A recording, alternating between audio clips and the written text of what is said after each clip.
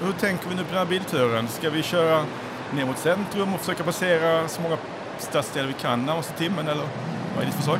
Ja, men jag tycker det. Jag tror det är roligt. Jag tror i och med att jag är uppväxt här så finns det nog lite olika historier som jag kan berätta säkert när jag känner igen mig i olika delar av staden. Så att vi kör på bara.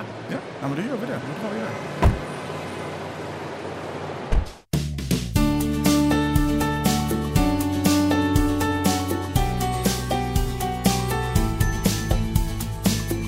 Är du intresserad av polisyrket? Låt dig då inspireras av veckans gäst som är Mona Polis. Mona är en välkänd Instagram-profil där hon kallar sig Miss Multitask och har många följare. Under vår bilfärd genom Helsingborg pratar vi om vad som krävs för att bli polis, de olika inriktningar inom yrket samt utforska ämnet hur vi kan bli bättre på integrationen i samhället. Häng med på vår resa genom Helsingborgs stadsdelar tillsammans med Miss Multitask, Mona Polis.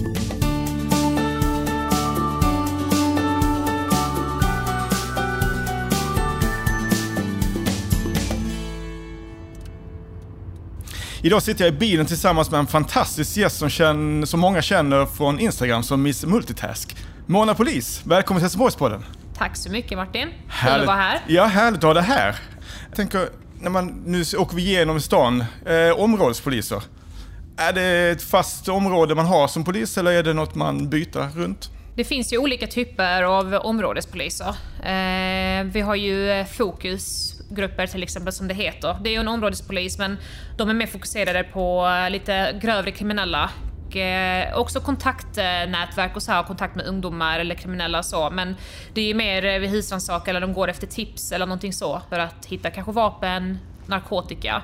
Sen har vi ju ungdomsgrupper också. Mycket kontakt med ungdomar, bland annat på Dalhem och Drottninghög speciellt. Där det har varit mycket problem och söder. Och sen har det varit områdesgrupper där jag har jobbat i. Det är mycket mer där man är med brottsförebyggande syfte. Att man ska synas mer för medborgarna och skapa trygghet. Och det var det jag var och jobbade med. Ja, ni gick runt i stan och bara syns helt enkelt. Ja, såklart. Och sen var det ju tog vi självklart emot anmälningar när någon kom fram och sen så absolut var det ju brott som skedde också framför oss ibland eller vi fick in samtal eller ledningscentralen behövde hjälp för att ingripande poliserna, de som är egentligen i radiobilarna inte hann med det. Då vi är fortfarande poliser liksom, så att vi gör ju också samma arbete så att säga. Men har ni samma område alltid eller byter ni runt? Vi byter runt, beroende på var det har hänt som mest problem så att säga. Men vi var ju väldigt mycket när jag jobbade på Söder och Helsingborg central. Sen ibland så hade det kanske lite extra problem på Dalhem och Drottninghög. Då får vi synas med där för att skapa trygghetsskapande liksom. Okej. Och är ni samma tajta gäng alltid? Alltså, eller byter ni runt i kollegorna? Alla grupper är ju bestående av olika, men det kan vara från 11 till 12-15 personer kanske. Och då byter man med den gruppen så att säga. Men när jag jobbade i min grupp så var det mer flöde, utan jag hoppade ju runt från ingripande polis till områdespolis hela tiden, täckte luckor så att säga. Då jobbar jag ju liksom med många olika kollegor, men just i områdesgruppen så var jag med 2 kollegor speciellt mycket som jag... Ja, de syntes, vi var ju väldigt mycket på Instagram så att säga, sjöng och visade upp och så det gillar ju följarna väldigt mycket. Men tyvärr så är vi inte i samma grupp nu längre. Vi var 3 som åkte buss så att säga. Okay. Det var roligt. Jag tänker på polisbil. Vem bestämmer vem som ska köra? Är det liksom först till kvarn eller finns det ett schema för detta? Det är inte först till kvarn, eller i min uppfattning är inte så. Utan... Jag ser som ni springer från omklädningsrummet ner. Jag ska köra så ner i garaget. Nej men så är det faktiskt inte, eller inte vad jag har varit med om i alla fall. Utan det är så här, vad känner du för idag? Ibland är någon tröttare än den andra liksom. Och jobbar man samma snurra med samma kollega, då brukar man ju skifta varannan. Så att om jag kör idag så kanske min kollega kör imorgon. Okej, ni behöver inte ha någon speciell timme varje månad för att hålla det ajour eller vad man säger? Nej, det behöver vi inte. Absolut inte. Sen ibland kanske någon kollega får köra 2 dagar i rad för att och vi säger att jag kanske är extra trött och inte får tillräckligt med sömn i och med att jag har småbarn liksom. Så att då är det bättre att någon annan kör. Och sen kan man byta mitt under passet. Det är liksom inte ristat i sten så att säga. Du passerar precis här en reklamskylt här längs vägen där det står att polisen söker nya rekryteringar. Det är en stor kampanj. Det är en stor kampanj, ja. Är det ont om sökande? Ja, jag tror inte själva sökande är det ont om, utan jag tror att fylla platserna är problemet. Även om det är många som söker, allt fler söker till polisutbildningen, men man vill ju också ha rätt personer som söker. Och jag tror det är där det har varit ett litet problem som jag tror polismyndigheten jobbar stenhårt med. Så att jag har ju också varit med i en sån här kampanj Och, ja, för du har gjort mycket på Instagram också. ja, precis. Jag lägger ut mycket på Instagram och vi har också varit med en större kampanj som var i hösten förra året då. Ja, jag tror att det är den rätta vägen att gå. Polismyndigheten har ju inte varit så jätteaktiva på sociala medier förr. Det är ganska nytt.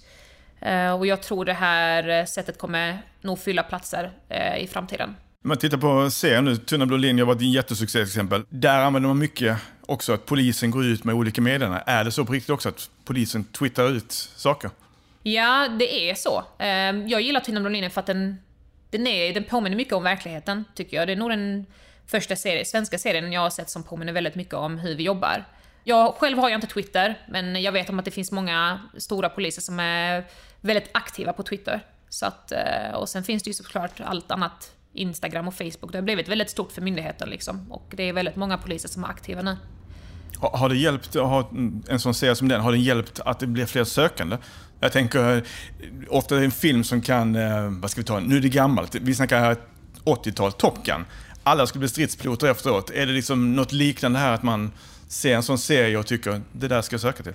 Det tror jag absolut. Nu har jag inte sett statistik och siffror, men jag har svårt att tro att det inte skulle göra någon skillnad, att det skulle öka. Jag tror definitivt att det har det.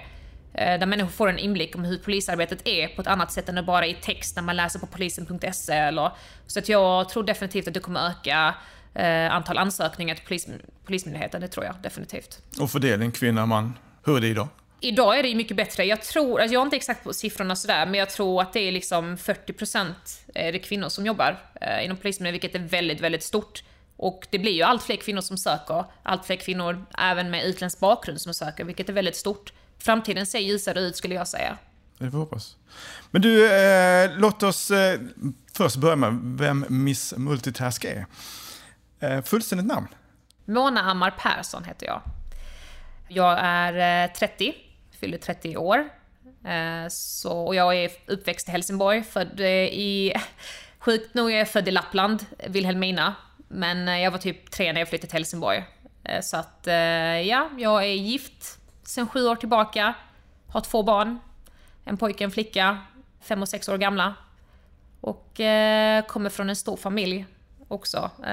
Jag har 5 syskon. Jag är van vid alla typer av personligheter, så att säga. Och kultur antar jag också. Vad sa du? Och kultur också antar jag. Ja, definitivt. Kultur också. Så att, och jag ser det till min stora fördel i mitt arbete också. Så det är jag. Det förstår jag. Var är ursprunget från dina föräldrar? Libanon. Mm. Ja. När kom de hit? De kom hit 89-90-talet kanske. Precis innan jag föddes. Och hamnade i Vilhelmina? Ja, precis. Det är väldigt spännande. Men det var ju där de fick komma liksom och fly från kriget. Och där fick de hamna och de var ju väldigt glada över det. Så länge de liksom var skyddade och kunde... De flydde också, mina 3 första äldsta syskon är ju födda i Libanon. Och alla var ju väldigt små. Så den resan var ju inte lätt för dem. Men de fick komma till Vilhelmina och där var de inte så jättelänge. Något år kanske. Och sen flyttade de från Vilhelmina till Stockholm. Och sen från Stockholm till Helsingborg. Så att mina föräldrar flyttar de långt. Verkligen. Ja. Då skulle det vara värt det. Så att, ja. Det måste vara en jättestor skillnad mellan Libanon och mitt inne i skogen i Vilhelmina. Ja, men det tror jag absolut. Det var ju en väldigt stor omställning för dem, definitivt. Men det är ju sjukt intressant faktiskt. Jag är ju väldigt imponerad över hur de har lyckats vara med om så mycket, fly krig med 3 småbarn och lyckas ta sig tacksamt till Sverige som tar emot dem och sen fortsätta liksom bidra till samhället genom att min mamma var väldigt, väldigt snabb med min pappa också med att komma in i det svenska samhället med att jobba och lära sig språket. Och jag är väldigt tacksam för det faktiskt. Min väg när jag föddes här var ju betydligt mycket lättare tack vare att de gjorde uppoffringarna som de gjorde. Kommer du ihåg vad var din första resa när du flyttade hemifrån?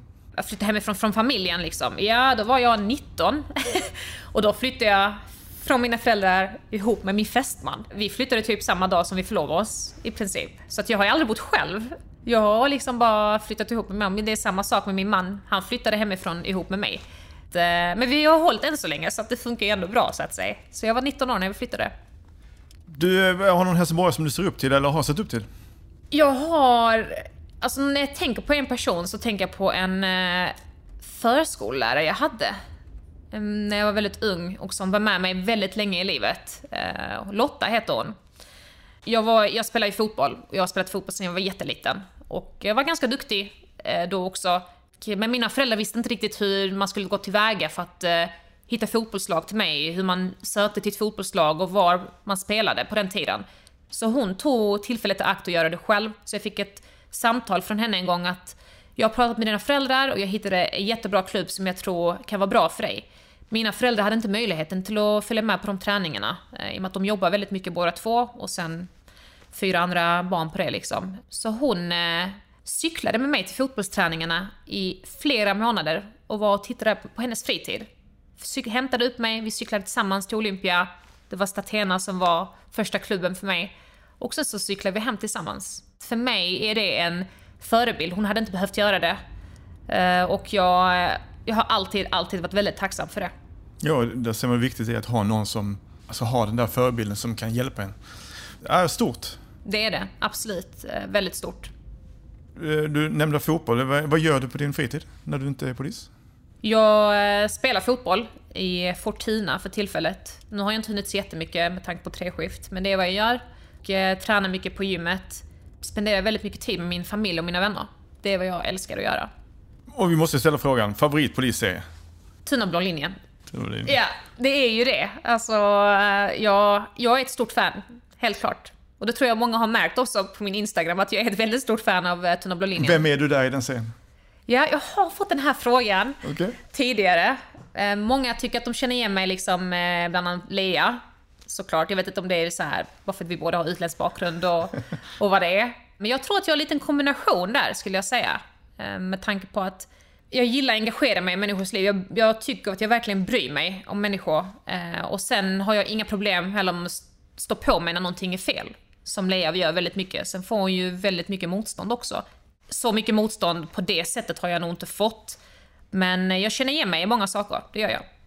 Tack, då har vi koll på vem Miss Multitask är.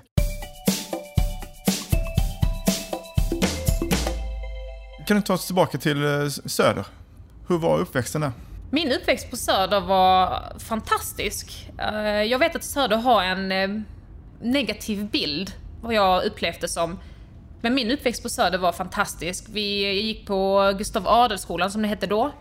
Ja, det var ju väldigt många med invandrarbakgrund. Vi var ju typ 98% invandrare liksom. Och med alla med olika bakgrund. Det var ju liksom från alla delar av världen, skulle jag säga. Och för mig har det varit en fördel för att få in det här kulturella. Och det var liksom mer familjärt, skulle jag säga. För att inom kultur så är det väldigt mycket så. Ja, men kom in hem till mig och min stora systers vänner var mina vänner. Och det var verkligen på det sättet. Och jag är väldigt tacksam att få växa upp på det sättet. Liksom vara ute och sparka fotboll och vi kunde vara allt från 18-åringar till 6-åringar. Men alla var tillsammans sammansättade. Så att jag är väldigt tacksam att få växa upp där. Och när man tänker på familj och liknande, du hade äldre syskon? Ja, då har jag 3 äldre syskon. Du sa alla kom in och ut och... Stämningen hemma var... Om du frågar mig så skulle jag tro från mina föräldrars perspektiv kaos. Men mer på att det är så många barn, det är tjejer, det är killar och alla vill olika saker. Det är ju olika personligheter fortfarande. Vi är väldigt nära i min familj, men vi är ju väldigt olika också. På olika sätt. Och det är ju liksom åldersskillnad. Det är ju 6 år mellan mig och min äldsta syster. Så att på den tiden när jag var yngre så var det ju väldigt stor skillnad vad vi var i livet. Nu är det ju inte så. Nu är vi både vuxna och väldigt, väldigt nära. Men det blev ju vi hade ju lite olika intressen och jag är ju mer, jag gillade det här med sportiga. Mina systrar var inte så intresserade av sport på samma sätt. Så att det var mer jag och min storebror som kom lite bättre överens då när jag var yngre. I och med att han också var väldigt idrottsintresserad. Så. Vad var dina drömmar då? Vad vill du bli när du blir stor? Jag har alltid velat bli polis, låter jättekonstigt. Men min dröm var ju också såklart att bli fotbollsproffs. Men det blev inte av. Men jag är nöjd ändå. Är det för sent? Ja, man säger väl, det är aldrig för sent. Fast jo, jag känner att jag är nöjd vad jag är i livet. Så att jag behöver inte det i mitt liv ändå. Jag har spelat fotboll när jag känner att det är kul. Och, Fortuna är duktiga. Fortuna är väldigt duktiga såklart. Jag spelar ju där, så att det... Nej. Vad har du för position där? Jag spelar som anfallare. Så du är målgöraren? Ja, det är jag. Jag har gjort den rollen väldigt bra faktiskt, jag är nöjd. Vilken division ligger ni? Division 3. 3, okej. Men nu har det ju varit, med tanke på pandemin så har det inte blivit någonting av det ju än så länge. Så att vi får se vad som händer. Vad gjorde du i skolan? Vad gick du i gymnasiet? Det gjorde jag. Jag gick ProCivitas här i Helsingborg. Samhälle och ekonomi gick jag. Så det är ju en väldigt bred linje. Man kan ju bli vad som helst. Det är ganska sjukt när jag tänker på det. Att man är 15 år och ska bestämma vad man vill bli i framtiden eller välja inriktning, känner jag. Men det var jag valde. Det blev bra ändå. Jag hade en väldigt bra klass. Och vi var en litet tjejgäng som vi kallades för Spice Girls. Men våra personligheter var så här skrikiga liksom. Och vi hänger än idag.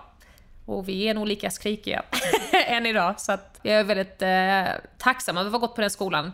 De satsade mycket på eleverna. Vi fick göra väldigt mycket. Allt från en resa till att ha de här PPP som heter Party på ProCivitas, hette det då. Så att, och vi hade liksom så här Oscarsgal och man fick priser. Och det var ju en fantastisk tid. Var du duktig i skolan? Det var lång tystnad där. Alltså jag var duktig i skolan för jag fick ju ändå bra betyg. Skulle jag säga, jag fick ju inte underkänt i någonting. Jag var ju liksom en VG-person. Vissa MVG och sen var jag VG och sen några få G. Men som det heter då, nu är det väl siffror tror jag antagligen. Jag vet inte hur det ser ut idag med betygssättningen. Om det är en 1 och 5 eller A, B, C. Nej, jag tror det är A, B och C. Ja. Men då var det i alla fall godkänd, väl godkänd, mycket väl godkänd på den tiden.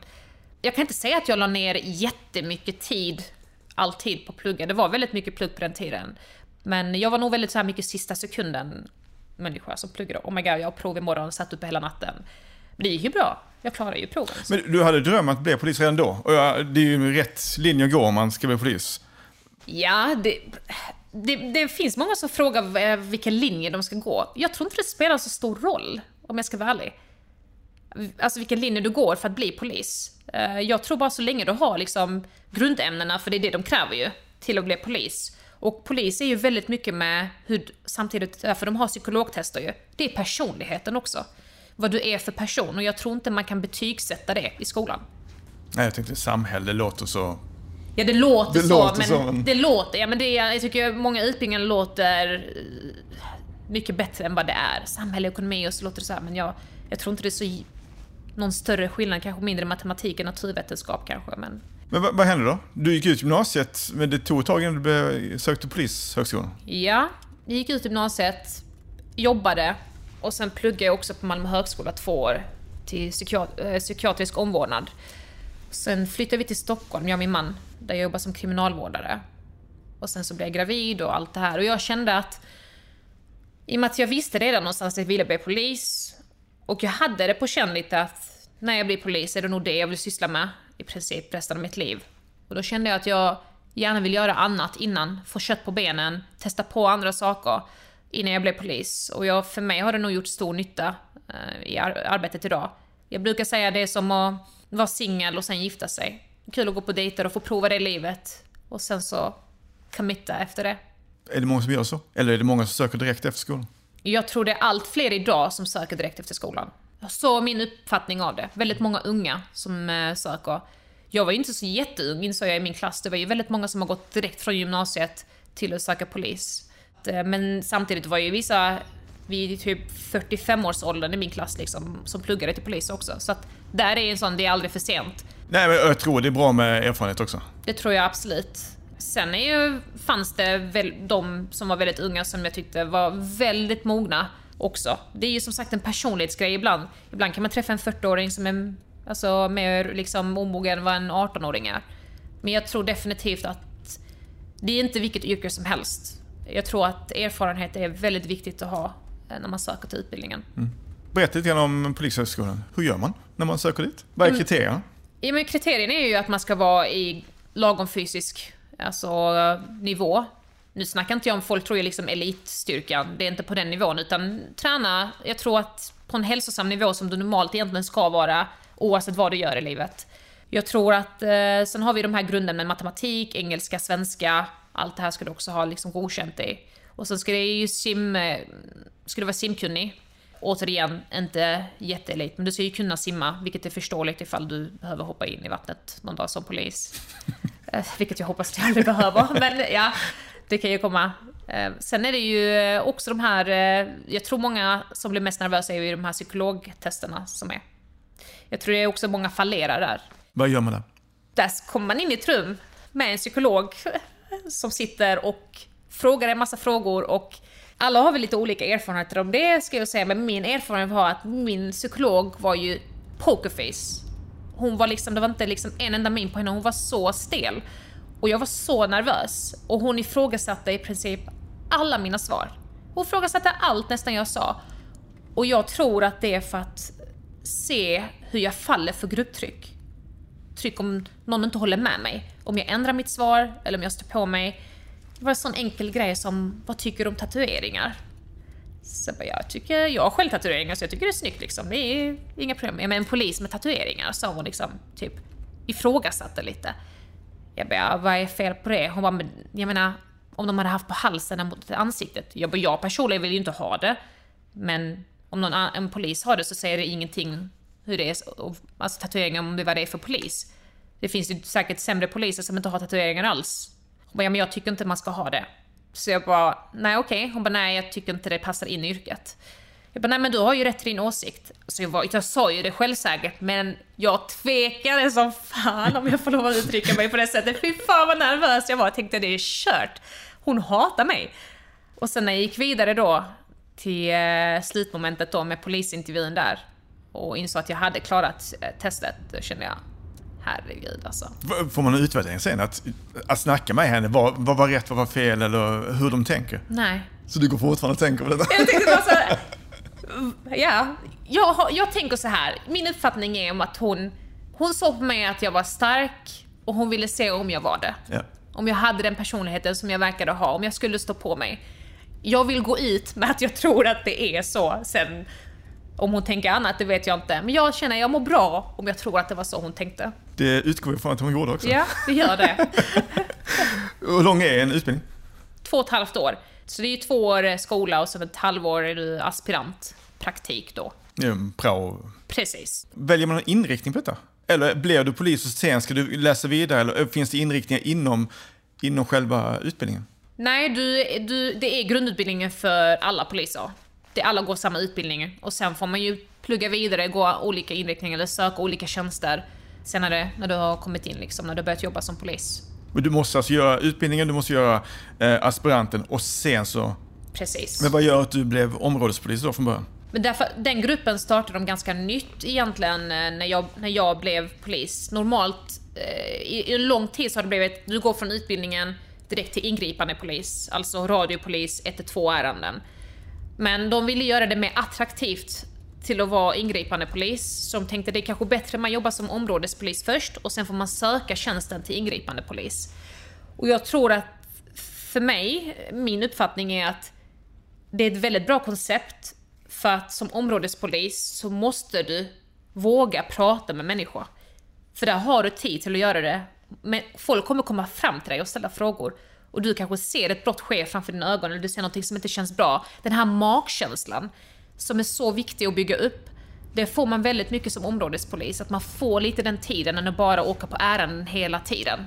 Jag kan tänka att man blir provocerad också rätt mycket. Absolut, så jag tror definitivt att det är ett fungerande koncept att göra så. Men om vi tar de andra, vad finns det för olika delar? Det finns, polisyrket är sjukt brett. Alltså trafikgruppen är en grupp för sig. Och sen är det ingripande poliser. Sen finns det ju områdespoliser.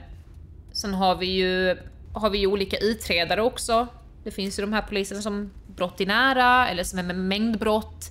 Eller utredningsjouren som det heter. Som vi har kommit in med någon gripen. Så ska de ha hand om det ärendet vidare. Om det är någon som är misstänkt för misshandel. Sen finns det ju grova brott. Vid grövre brott som det låter. Vid mord och sådana saker. Så det finns ju olika typer av inriktningar. Vi har ridande poliser. Hundförare. Så att det är otroligt brett yrke. Om man tänker på de här Beck och Wallander-människorna. Vad är det för typ av poliser? Men det finns ju också där mer poliser som jobbar lite mer civilt. Ja. Som inte har så mycket uniform alltid. Och jag tror det är mer som en... Alltså utredare har ju inte så mycket uniform till exempel. Och vissa områdesgrupper jobbar mer civilt. Och span till exempel. Det finns ju de typer av poliserna. Så att, alltså det är ju väldigt många inriktningar man kan gå om du tröttnar på en sak i myndigheten. Så kan du ju söka dig till någon annan tjänst istället. Om vi går tillbaka till den blå linjen igen. Vad är de för någonting? De är ju ingripande poliser. De är ingripande, okej. Precis. De är ju radiopoliser, 112. De får ju liksom, när någon ringer 112 eller... Ibland kan det vara 114 ärende som inte är jätteprioriterade, men som vi får ha hand om. Allt från fyllor till misshandel, mord, det är allt möjligt. Ja, låt oss kolla på det. Alltså, ni måste ju se ofantligt mycket positiva saker och härliga människor. Men ni måste också se väldigt mycket tragik. Hur bearbetar man det? Eller hur förbereder man sig för en sån grej? Jag tror att det är väldigt svårt att förbereda sig. Alltså om jag utgår från mig nu. Man tänker på att jag kommer stöta på mycket. Men man förstår inte riktigt förrän man faktiskt är där. Hur mycket man faktiskt får se eller vad man får vara med om. Och jag tror att vissa saker som är nu, jag har varit med om många saker flera gånger. Och det blir liksom som att man blir, inte härdad, det känns ju lite kanske fel att säga, men man lär sig hantera det bättre för varje gång. I och med att man har sett det så många gånger. Men mitt sätt är ju verkligen att jag får chansen till att ventilera. Det är ju nog, alltså gå runt och hålla saker inom sig när man jobbar som polis, med tanke på vad man ser. Det håller nog ingen i längden. Vi har ju inom vår grupp, eller de flesta grupperna nu, har vi ju avslutningssamtal om man har möjlighet och startsamtal. Så om det är någon större händelse man varit med om så sitter man faktiskt och pratar om det. Och går igenom det, hur man kände, vad som hände. Och vid större, nyligen var jag och lämnade dödsbud. Och det var väldigt, väldigt jobbigt dödsbud. Och få vara där och bara känna att man precis har förstört en familj, känns det som, när man kommer och lämnar de tråkiga nyheterna. Det tog väldigt hårt. Där hade vi ett yttre befäl då som skulle precis börja sin snurra när jag slutade mitt skift, som stod och väntade på mig och min kollega och fångade upp oss och verkligen pratade. Och dagen efter även pratade de med oss då. Alla vet hur det känns som poliser. Jag tror att de flesta poliserna kan nog hålla med om att lämna dödsbud. Det är nog det jobbigaste man kan ha i sin tjänst. Hur försöker man vara i sånt tillfälle? Alltså, jag kan tänka mig att det är svårt att engagera sig också. Man kanske inte ska lägga sina känslor i det. Men det måste vara jättesvårt. Du är mamma, jag är själv pappa. Alltså, att se något med sina barn eller andras barn, det är ju också... Ja, definitivt. Och i det här läget var det ju någon som förlorade sitt barn. Och det är klart att man blir känslomässig. Alltså, det är klart att det påverkar mig. Det är klart att jag tänker... Jag bara känner så här, jag vill verkligen inte göra det här. Jag vill inte knacka på, jag vill inte in och meddela det här. Det tog emot allting jag hade i kroppen. Sen går jag in i att, men detta är mitt jobb. Och någon måste berätta det. Det är ju nästan värre att ingen berättar det och de går runt ovetande. Och när man berättar det så känner man, alltså jag kände bara verkligen allt i min kropp, hur, alltså jag krossade samtidigt som jag såg att jag förstörde deras färd. Men det handlar om att vara den starka, den stödpelaren de behöver där och då. Jag kan inte gråta när de sörjer liksom på samma sätt. Ja, du kan inte vara stenhård heller. Nej, absolut inte. Det måste inte. Ju vara något... Och jag tror att jag utgår från att hela mitt yrke är lite så. Att man tar inte med sig jobbet hem, ska man nog inte göra, men jag tar med mig själv till jobbet också. Jag bryr mig om människor. Jag kan absolut lägga min hand på axeln och jag kan krama när de gråter, var den axel de vill liksom gråta på. Det kan jag vara. Men jag kanske inte sitter och gråter med dem. Det är ju skillnaden. Jag är ju fortfarande en medmänniska. Mm. Så jag går in som en medmänniska men fortfarande bibehåller min roll professionellt, så att säga. Du sa ju att man blir härdad. Men hur gör man för att det inte ska bli slentrian? Det är väl inte att glömma att det arbetet vi gör är ju fortfarande... Vi jobbar med människor. Vi kan inte göra det här yrket och stänga av helt.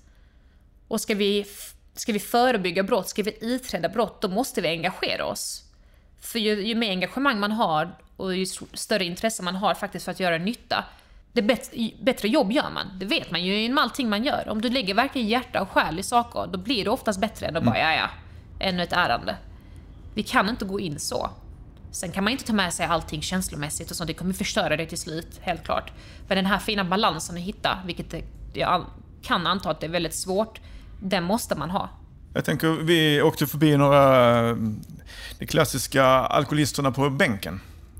Hur mycket interagerar man med sådana personer? Eller lever de sitt eget liv? Nej, det är ju en stor del av områdesgruppen också. Att det är just, speciellt här i city då, det är problem med narkomaner och alkoholister och att det skapar ju Alltså det skapar ju otrygghet i samhället bland medborgarna. Och vi får inte glömma att det här är människor, och majoriteten av människorna som har alkoholproblem och missbruk är inte onda människor. Det är ju människor som har haft det tufft av olika anledningar, som har haft andra förutsättningar än vad jag har haft till exempel. Och oftast, de skadar ju med sig själva än andra människor. Sen finns det ju självklart alkoholister och narkomaner som är kanske mer utåtagerande och det liksom är med behandla andra sämre och skadar andra. Men det är ju en minoritet skulle jag säga. Majoriteten av de jag träffar som är liksom oftast på Synstorget och sitter på bänkarna här i stan, de är supertrevliga. De är verkligen det.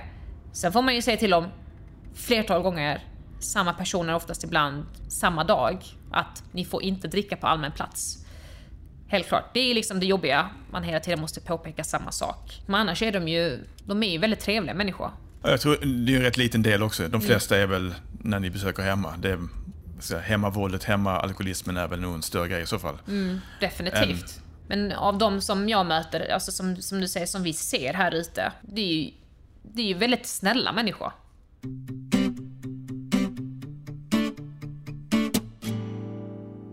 Om vi pratar lite grann om integration. Du kom själv från Söder och du sa att det var majoriteten i skolan var av andra kulturer.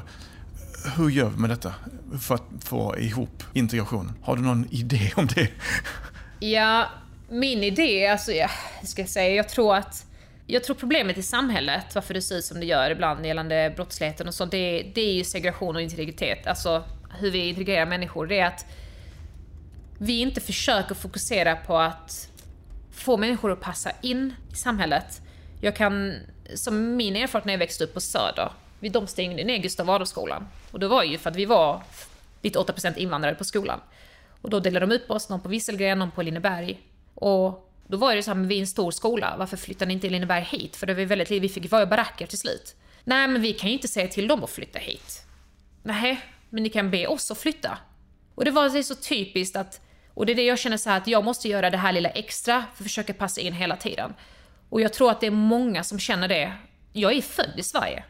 Men ändå ska jag behandlas ibland som invandrare, kallas blatte. Och när jag inte gör någonting som någon annan tycker att är tillräckligt bra och inte passar in i svenska samhället, då är jag utlänning. Men när jag gör någonting bra, då är jag Mona Persson, så att säga. Och jag tror att det är det utanförskapet många känner det. Så de här problemområdena som vi har, det är Dalen, Drottninghög, det är många med invandrarbakgrund. Och det blir, men de flesta invandrare begår brott, eller de är invandrarbakgrund. Men vad är en invandrare för dig? Vad är invandrarbakgrund för dig? Och jag tror att det är majoriteten av, vad jag har förstått det som, det är att de inte känner att de passar in. Det spelar ingen roll vad de gör. Det blir inte bra. De har svårare att få jobb på grund av efternamnet. Det är många som jag känner som har bytt namn. Jag har inte bytt namn, jag heter Mona. Det har jag alltid gjort. Så att det är så. Men jag vet att det är svårt att få jobb. Och jag tror att vi måste på något sätt slita ha ett område där vi bara, när folk kommer hit till exempel från andra länder eller flytt krig eller av olika anledningar, att men detta området passar du in för du kommer passa bättre in i och med att det är många som är från samma land och samma kultur. Så man stänger in dem på ett område, då blir det problem. För då kommer man inte in i det svenska samhället. Och då skapar det stora kontraster. Då har vi antingen rasism på det hållet, och rasism kan ju ske inom inte bara svenskar mot invandrare, utan invandrare emellan också. Att araber håller för sig, albaner håller för sig. Och jag tror det är ett stort problem. Vi måste försöka ställa lite krav också. Jag tror det är bra att ställa krav som är att kommer man hit så ska det jättebra om du lär dig språket till exempel. Och det är inget krav som är rasistiskt på något sätt. Utan det är faktiskt att man gör dem större möjligheter till att komma in i samhället och börja jobba och träffa människor med andra kulturer. Och kan man språket så är det ju lättare också. Och bara det att gå till banken. Och jag tror också definitivt att få kvinnor att komma ut från hemmet. Så jag tror att man måste på något sätt våga ställa mer krav utan att bli rädd för att kallas rasist. Men om vi kommer in i religionsmässigt och du säger att försöka få kvinnor ut. Det finns ju rätt många, i vissa kulturer så ska kvinnor vara hemma. Hur förmedlar man detta till? Det är religionsfråga för att människor som kommer hit är ju från annan länder. De har växt upp på ett annat sätt. De är ju kanske lite längre bak med kvinnans rättigheter än vad vi är i Sverige. Men ska vi ställa krav där? Eller blir det en rasistisk del i så fall? Vi kan ta diskussion om slöja till exempel. Jag är ingen expert i det, men man hör ju att vissa tycker si och vissa tycker så. Och sen så... Det här med slöja är ganska intressant tycker jag. För att jag har ju skrivit ett inlägg nyligen gällande slöjförbudet man vill införa i Frankrike. Och det är ju sån jättesnackis. Där man vill liksom att man inte får lov att ha slöja. Det är slöjförbud. Och jag kan tycka så här att det är ju inte det som är problemet i slutändan. Ta av slöjan från andra kvinnor då. Om man nu vill säga att hederskultur och vad det är för tryck. Ta av slöjan. Tror du mannen kommer sluta förtrycka kvinnan för det? Nej. Så jag menar, istället för att säga till en kvinna vad hon ska ha på sig och inte på sig, det är ju förtryck på ett annat håll. Alltså det är ju ständigt, och det läggs fortfarande krav på kvinnan, att det är på kvinnan vi ska ställa krav. Antingen ska du ha du för lite på dig eller så har du för mycket på dig. Och det ska ändra förtrycket. Och det är där jag tycker man går fel. Istället för att fokusera på att börja typ jobba med männen och förklara för dem hur det funkar. Att nej gubben, oavsett vad din kvinna har på sig, och hon får på sig vad fan hon vill, så har du ingen rätt till att bestämma. Det är hennes kropp, hon är inte din egendom. Det här är din partner. Och det är därför jag menar det här med slöjförbudet, med att tro att det skulle hjälpa någon. Det kommer ju öka bara att kvinnor kommer hålla sig instängda och förtrycket kommer öka ännu mer där hemma och våldet kommer öka mer där hemma. Och det ger ju dessutom kvinnor, alltså de kommer inte förlita sig mindre på polismän, de kommer förlita sig mindre på staten, de kommer förlita sig mindre på landet, vilket de kommer hålla sig mer instängda. Det tror jag kommer hända. Det hjälper ingen att bestämma, alltså även om staten bestämmer du får inte ha slöja, du får ha slöja. Det kommer inte hjälpa någon. Jag tror bara det kommer öka förtrycket och det kommer bli fler mörkare antal kvinnor som utsätts för våld. Så tror jag absolut. Liksom position, men förbjuder så absolut. Flyttas det bara någon annanstans. Jag tycker det är lika skit att säga och tro att för att man har slöja att man kommer närmare Gud. Alltså för mig är det lika mycket på det hållet. Att tro att för att du visar ditt hår, att det på något sätt skulle påverka om du kommer nu, om du till himmel eller jävlar om man tror på de här grejerna till helvetet. Hur ska det påverka? Och om det är av vissa som tycker att den här sexuella frestelsen kommer från hår, ja men ta tag i det sexuella frestelser då, om det påverkar så mycket att en kvinna visar sitt hår, då är det ju problem hos mannen, inte hos kvinnan. Så jag tycker det är från båda hållen. Jag tycker man lägger fokus och krav på fel ställen. Om vi går tillbaka till intentionen så är det egentligen politisk grej. Att inte skicka in alla till samma by, till samma stadsdel, det är nummer 1 egentligen. Absolut. Och jag tror att vi behöver ställa mer krav. Det är inte fel att ställa krav. Jag tycker absolut inte. Jag tror i längden hade det gynnat alla. Det hade gynnat samhället. Då är det fler som arbetar. Och det är fler som kommer in i samhället. I arbetskulturen. Integrationen med andra människor från olika länder. Jag kan inte se någon nackdel med att kunna språk. Ja. Överhuvudtaget. Speciellt inte i det landet du ska bo i. Jag tror att man måste våga politiskt sett. Och bara, nej men det här är bra. Du ska sätta sig in. Bara det liksom att man inte kan, om man söker asyl, att man inte kan bidra genom att jobba så länge. Det är ju jättekonstigt. Varför skulle de inte kunna få jobba så länge och bidra till samhället? Många vill ju. Men då blir det ju oftast då kanske, eller inte ofta ska jag ju inte säga, men då blir det kanske att man börjar svartjobba för att de behöver ju pengar. Att man bara lever på bidrag och så nöjer man sig med det. Och sen blir det ju, ökar det också rasismen. Man bara, de kommer hit, gör ingenting, bidrar inte till vårt samhälle, och så ökar det hatet för det är för det här förståelse. Alltså det blir bara en ond cirkel av det hela. Ja, de kommer hit, tar våra pengar och sen så är andra sidan klara om de tar våra jobb. De går inte riktigt ihop tycker jag. Eller? Nej. Det finns inget, de kan aldrig nöja sig. De tar våra jobb och sen tar de våra pengar. Jag menar om någon kommer hit från utlandet och inte kan språket och lyckas få ett jobb som inte du kan, kanske du ska börja tänka på att utbilda. Ja, lite så. Det låter sjukt hårt, men så är det faktiskt. Det är också det här, det är antingen eller. Det finns aldrig det här mellanting. Antingen så hatar någon eller så. Alltså jag är så trött på det här. Så fort det händer. Ja, men vad säger man då om alla svenska män då? Alla svenska män som är födda i Sverige som har namnet Svensson, säger vi. Förtrycket de har hemma, våldet mot kvinnan, vad beror det på då? Hon har ingen slöja. Vad har vi där då? Vad har vi för ursäkter på det då? Men jag tänker, det finns ju en annan, jag vet inte om det är en polisserie, men Kalifat. Kalifat, Gillar du? Jag älskar Kalifat. Vad är det som bor med? Sjukt spännande. Men det är ganska intressant tycker jag att se en sida från, alltså den här rekryteringssidan. Kan jag tycka är sjukt intressant. Man tänker ju att alla som är i IS eller vill kriga för IS eller bor där är onda. Man har en stereotyp av hur de är och hur de ser ut och hur de ska vara. Och jag tycker att man får se processen med hjärntvättningen från människor som faktiskt egentligen inte är födda till att vara onda människor och inte onda från början. Och hur det funkar med hjärntvättningen och vad som händer med rekryteringen och hur det förändrar en människa. Och hur viktigt det är att fånga upp sånt här så sjukt fort och förstå och ha en förståelse för att vi kan förhindra rekryteringsprocessen om vi gör det i tid. Och det är liksom också att se, jag tänker det här när hon är, alltså den är ju sjukt spännande, när hon befinner sig och hon vill ju inte vara där.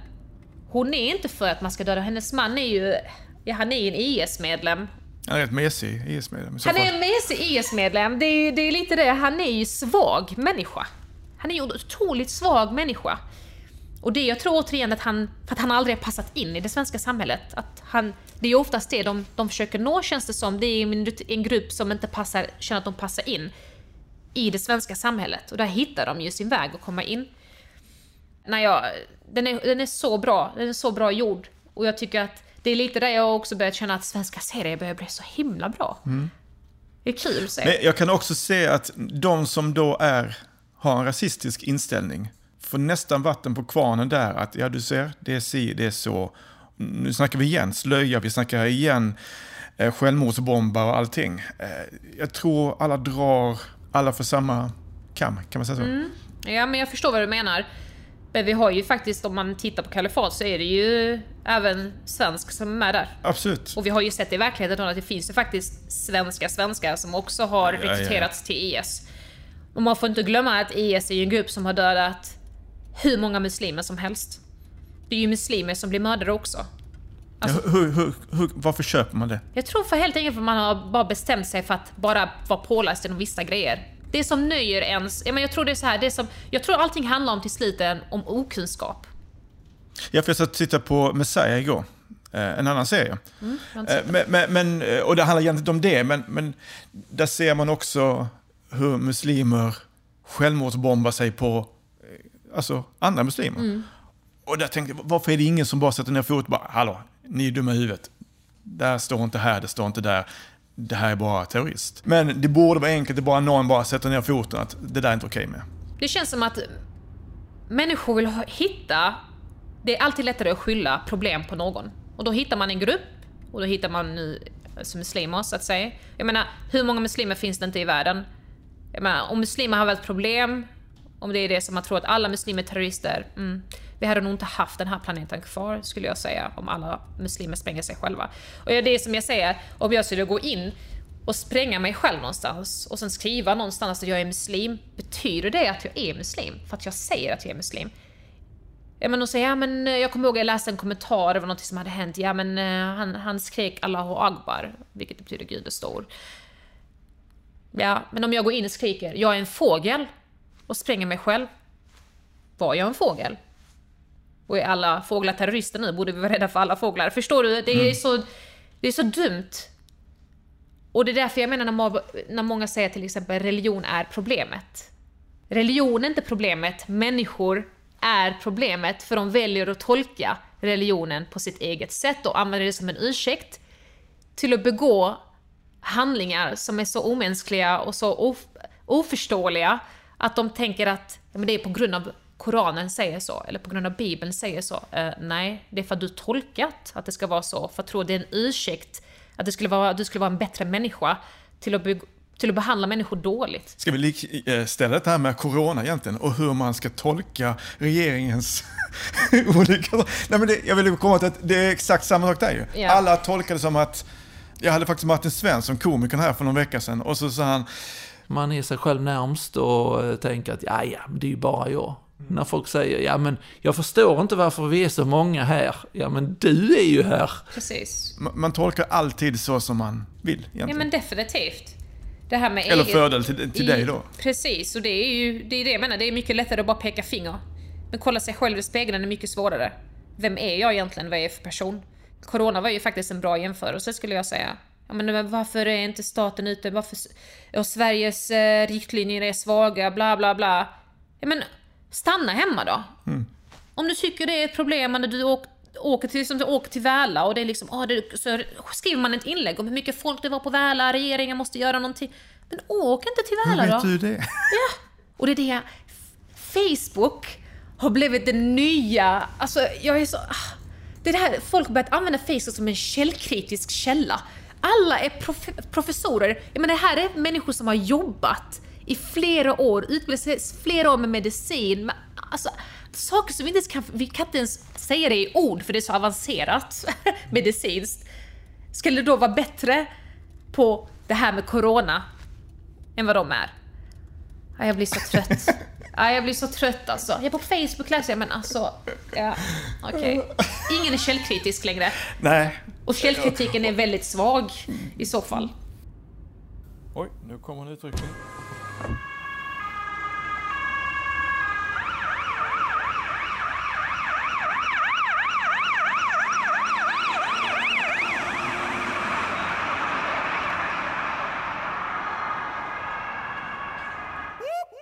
That's the sound of the police. That's the sound of the beast. That's the sound of the police. That's the sound of the beast. That's the sound of the police. That's the sound of the beast. Om vi går in på polisyrket för dig. Då har du varit i 1,5 år.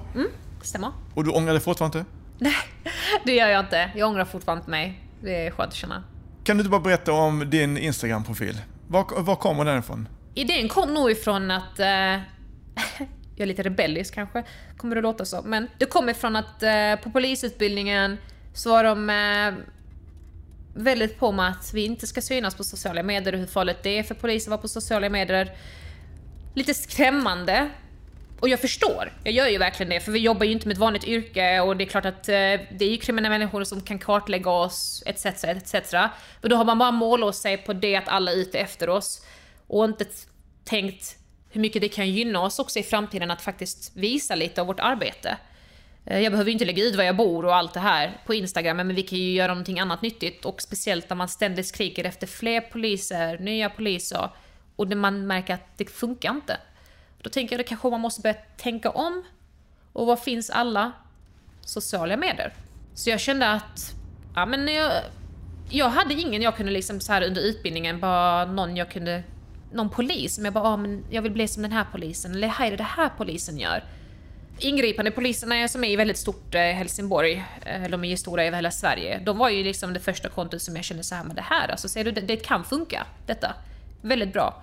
Då kände jag att jag ville göra lite mer personligt från mitt håll, där jag visar lite mer av mig själv, och inte bara när jag jobbar, utan jag lägger ju faktiskt ut när jag gör lite annat också, umgås med vänner, tränar och sådär. Och där kom det ju faktiskt att jag kände att jag vill inspirera fler till att söka, fast på ett annat sätt än hur polismyndigheten har gjort.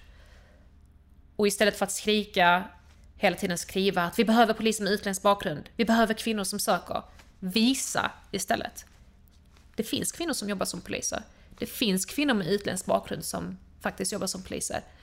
Man måste ju visa det. Se folk det. Det är det som vi säger det här med tunna blå linjen, när man ser hur polisens arbete kanske kan inspirera, för folk får en känsla av hur det är som jobbar. Man kan verkligen se det framför sig. Och jag tror det är samma sak med sociala medier, än att bara läsa i text. Detta är vad vi behöver. Är det överdrivet så de gör någonting i tunna blå linjen? Alltså jag tänker med hotet hemma. Du nämnde själv att kartlägga en sån grej. Är det, du kanske inte vill svara på det, men är det, får man hot? Alltså hot förekommer absolut. Jag personligen har inte varit med om, jag har ju fått hot så här framför mig typ. Vänta bara, med lite förtäckta hot. De här förtäckta hoten som aldrig leder till någonstans när man gör en anmälan. Utan vem som helst kan ju säga till dig, jag vet var du bor. Ja, men vad innebär det? Alltså lite sådana saker. Men jag har aldrig varit med om de här grövre hoten där jag känt att jag är rädd för min säkerhet. Det finns ju 100% säkert historier om det också, men jag tror att det är väldigt sällan en polis får med och uppleva det. Är min erfarenhet av det i alla fall. Sen beror det på väl vad man jobbar med. Jobbar man med span och sånt så måste man ju vara en dold människa och sådär ju. Dold identitet och... Men nej, Men du sa att det var inte, de uppfordrade att inte vara sociala med detta på högskolan. Finns det någonting som säger att ni inte får göra det i er anställning? Nej. Att du får inte ha med en polisbil eller en polisuniform i ditt Instagramflöde, utan allt det där är okej. Ja. Det finns ingenting, inte någonstans vad jag har läst mig till eller vad någon har sagt till mig att det skulle stå. att det skulle vara ett problem. Sen är det ju självklart att jag representerar ju, även om det är mitt konto, så är det ju fortfarande en polisuniform jag har på mig, och många vet att jag är polis. Jag måste ju ändå representera det på ett bra sätt. Såklart. Alltså, självklart. Men jag är ju väldigt tydlig också med att det jag skriver är ju oftast mina åsikter och mina upplevelser av saker. Det betyder inte att alla poliser tänker som jag eller gör som jag, utan det här är så jag jobbar och det är så här jag är. Och visa att det är ju också ganska intressant att vi alla har samma kläder, men vi har olika sätt att tänka på, olika sätt att agera på. Att det finns inte ett sätt att göra ett polisarbete på. Så att jag tror det är lite det också jag vill förmedla. Och så jag är ju väldigt tydlig, även om jag är väldigt frispråkig så sätt, jag brukar ju säga min åsikt och stå på mig vad jag säger, så kan jag ju inte skriva vad som helst såklart, för jag är fortfarande en uniform på mig och jag måste ju tänka på språket jag använder och så vidare. Det var ju David Nilsson Sträng som önskade dig det här till Helsingborgspodden. Och han sa det att han gillar det ledarskapet, lite det här, han nämnde också den här rekryteringen som det blir när du gör den. Och det filterlösa. Yeah. Det är klart jag förstår att du måste ha ett filter ibland, men det är kanske viktigt att visa omvärlden också. Absolut. Jättefint av David. Han är ju så god man, så att få höra det från en sån person också som har lyckats med så mycket är ju, att det värmer, det gör det. Men absolut, och jag tror att, och det är där jag känner så här, jag visste, men jag var redan förberedd att motstånd kommer ju komma. Här kommer någon som kommer tycka till på ett annat sätt än vad kanske någon annan har gjort. Så fort någonting är annorlunda eller någonting nytt, så vet man att det kommer ju sticka ut. Jag kommer sticka ut, och jag har inga problem med synas, uppenbarligen. Jag gillar att sticka ut. Det är väl inget fel och inte behöver alltid passa in och vara som alla andra. Majoriteten av all feedback jag har fått har ju varit fantastisk. Och dina kollegor, fine. Ja, majoriteten av mina kollegor är fine. Sen finns det ju de absolut. Jag tror att de är ju människor de också, mina kollegor ju. Alltså bara för att vi kollegor gör samma och jobbar med samma jobb, så betyder det inte att vi kommer överens om allting eller att vi behöver älska varandra. Och jag vet ju att vissa kollegor inte gillar mitt konto. De kanske inte tycker om mig som person allmänt, och det är okej. Jag lever inte mitt liv för att göra alla nöjda. Det är så vilken arbetsplats som helst, inte bara inom polisyrket. Och folk kommer alltid ha åsikter om allt man gör. Men jag är lycklig och jag vet vem jag är, och jag är väldigt nöjd med den jag är. Det är mer en förlust för de som inte vill haka på. Vad är din drömposition då? Vad är ditt mål? Vad är detta? Mitt mål med, alltså som polis... Ja, som polis, förlåt. Det är att söka till förhandlare. Mm. Min styrka har jag förstått, och har jag alltid tyckt, det är kommunikation. Det är kommunikation och psykologi i ett. Och alltså jag känner att det här är min fördel, min styrka, det är att jag kan prata med människor. Att människor kan relatera, eller att det är lätt att lyssna på mig. Och jag faktiskt lyssnar på andra. Att jag tror genuint att många upplever att jag faktiskt lyssnar på andra, även om jag är väldigt pratglad. Så har jag det här att jag lyssnar på vad folk säger, och jag tar till mig det, och jag bryr mig. Förhandlare är ju ett sånt yrke som är ju otroligt kommunikativt. Det du säger bär så stor vikt till de ärendena när du kommer att åka på. Så att det är framtiden för mig. Hur svårt är det att bli det?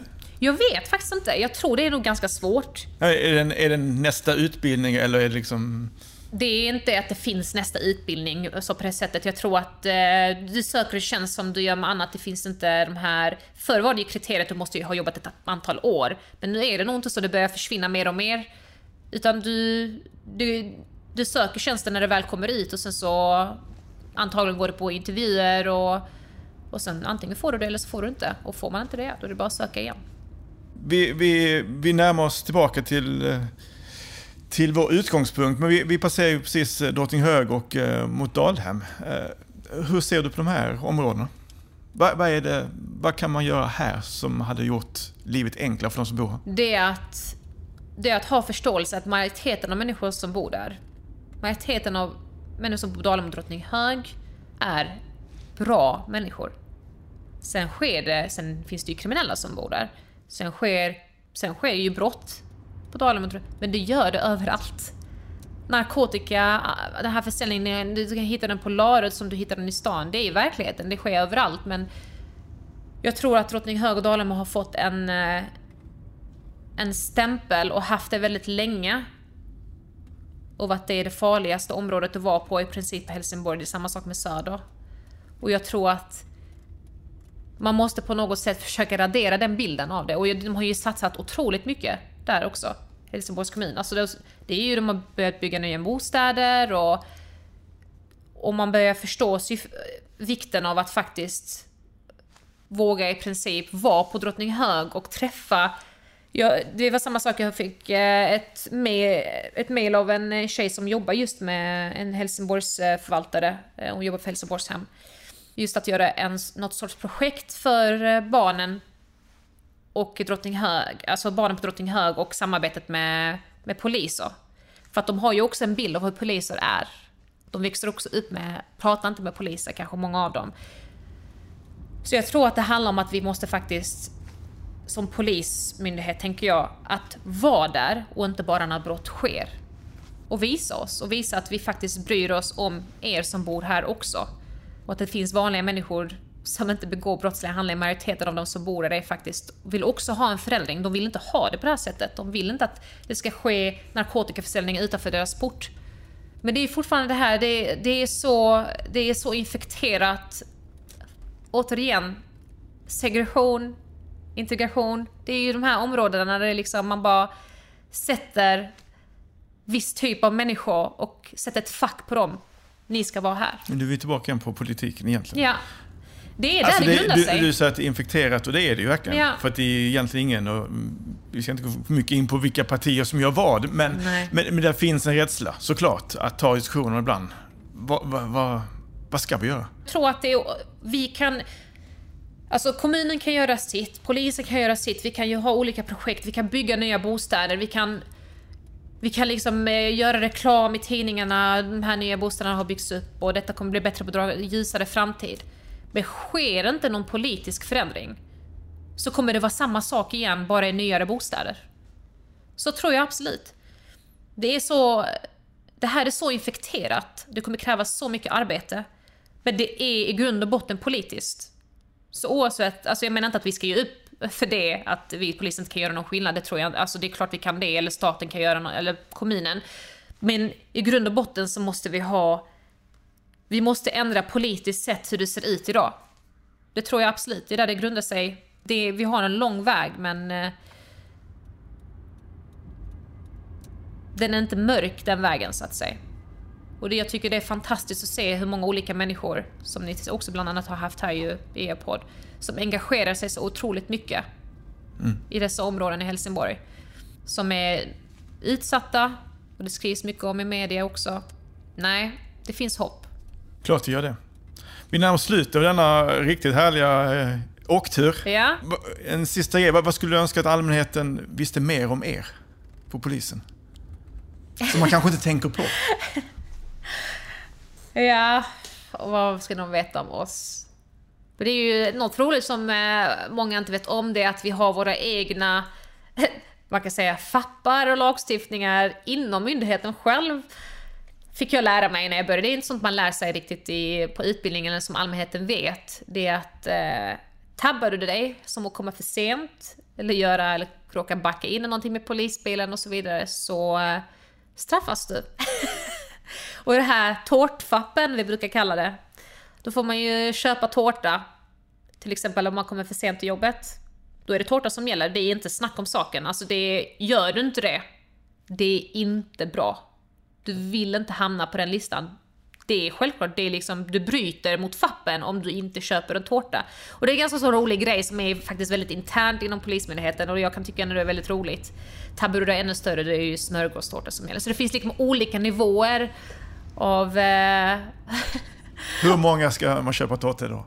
Är det hela polishuset eller är det din grupp? Det är det turlaget man har jobbat med, som har varit med och påverkats av din tabbe så att säga, eller din försening. Jag tror också det är lite att visa den här, att det är humana sidan av yrket också, att det ja, och lite respekt för oss kanske. Ja, men absolut. Mot sina arbetskompisar. Definitivt. Det är som jag så här, det är också återigen en sån här grej, jag tänker tillbaka till stories jag brukar lägga ut på Instagram där jag liksom har musik och du vet, vi dansar, vi skrattar, och det här är mellan ärenden som jag känner är sjukt viktigt att ha, annars kommer vi ju krascha liksom, om man är på tunga ärenden och bara kan skämta i senare skede liksom. Det bara, får ni ha musik i polisbilen? Ja, men det är verkligen, jag bara, ja, alltså det är okej. Det är inget olagligt med det liksom. Men alltså ni skrattar och ni dansar och det hade vi aldrig trott om polis. Och det är liksom en chock för många. Att vi kan vara så avslappnande många gånger. Och jag tror också det är viktigt för folk att veta att det är inte så stor skillnad mellan oss egentligen, bara att vi har andra typer av kläder. Om du fick önska en gäst till Helsingborgspodden som du skulle lyssna på här, vem skulle det vara? Fredrik Ivansson, om det är en person du har hört talas om. Han är en av grundarna och vd för ett företag som heter Arids Links. Och det är armband som de gör. Som är av illegala vapen i Centralamerika som man har smält. Senare har gjort smycken av det. Jag tror att det kan vara en otroligt intressant person att lyssna på. Och de säljer på Kullagatan, tror jag de har en butik till och med. Jag tror att det är en väldigt inspirerande person. Hans historia är väldigt intressant att lyssna på. Han bidrar mycket till samhället och till världen. Vår hand till honom. Det ska bli riktigt intressant att höra honom, faktiskt. Ja, det är olika design, olika smycken. Ja. Och det är just för att det är gjort av, alltså att de har smält illegala vapen i Centralamerika och de har köpt det smält där, och jag förstått det så när de köpte mer än vad det kostade egentligen för att bidra, där de har större organisationer där de bidrar bland annat till där pengarna går mycket till barn som ska kunna gå i skolan och utbilda sig, och mycket så här med våld i hemmet, och fantastisk organisation faktiskt, och väldigt coolt företag faktiskt. Du får se. Ja. Jag tror det hade varit bra. Tar vi med. Tack för att du tog dig tid och kom och inspirerade till det här samtalet, och både med dig själv och polisyrket. Ja, det är jag som ska tacka. Verkligen är fantastiskt att kunna vara i Helsingborg också, stad man uppväxt i, och kunna vara med i den här otroligt fina podden. Så att det är jag som ska tacka. Ja, låt oss nu bara uppmana alla som känner sig manade. Sök. Mona vill ha fler arbetskompisar. Absolut. Men gärna med lika bra musiksmak som mig. Det har varit fantastiskt. Så bara sök. Tack för den resan, Mona. Tack själv.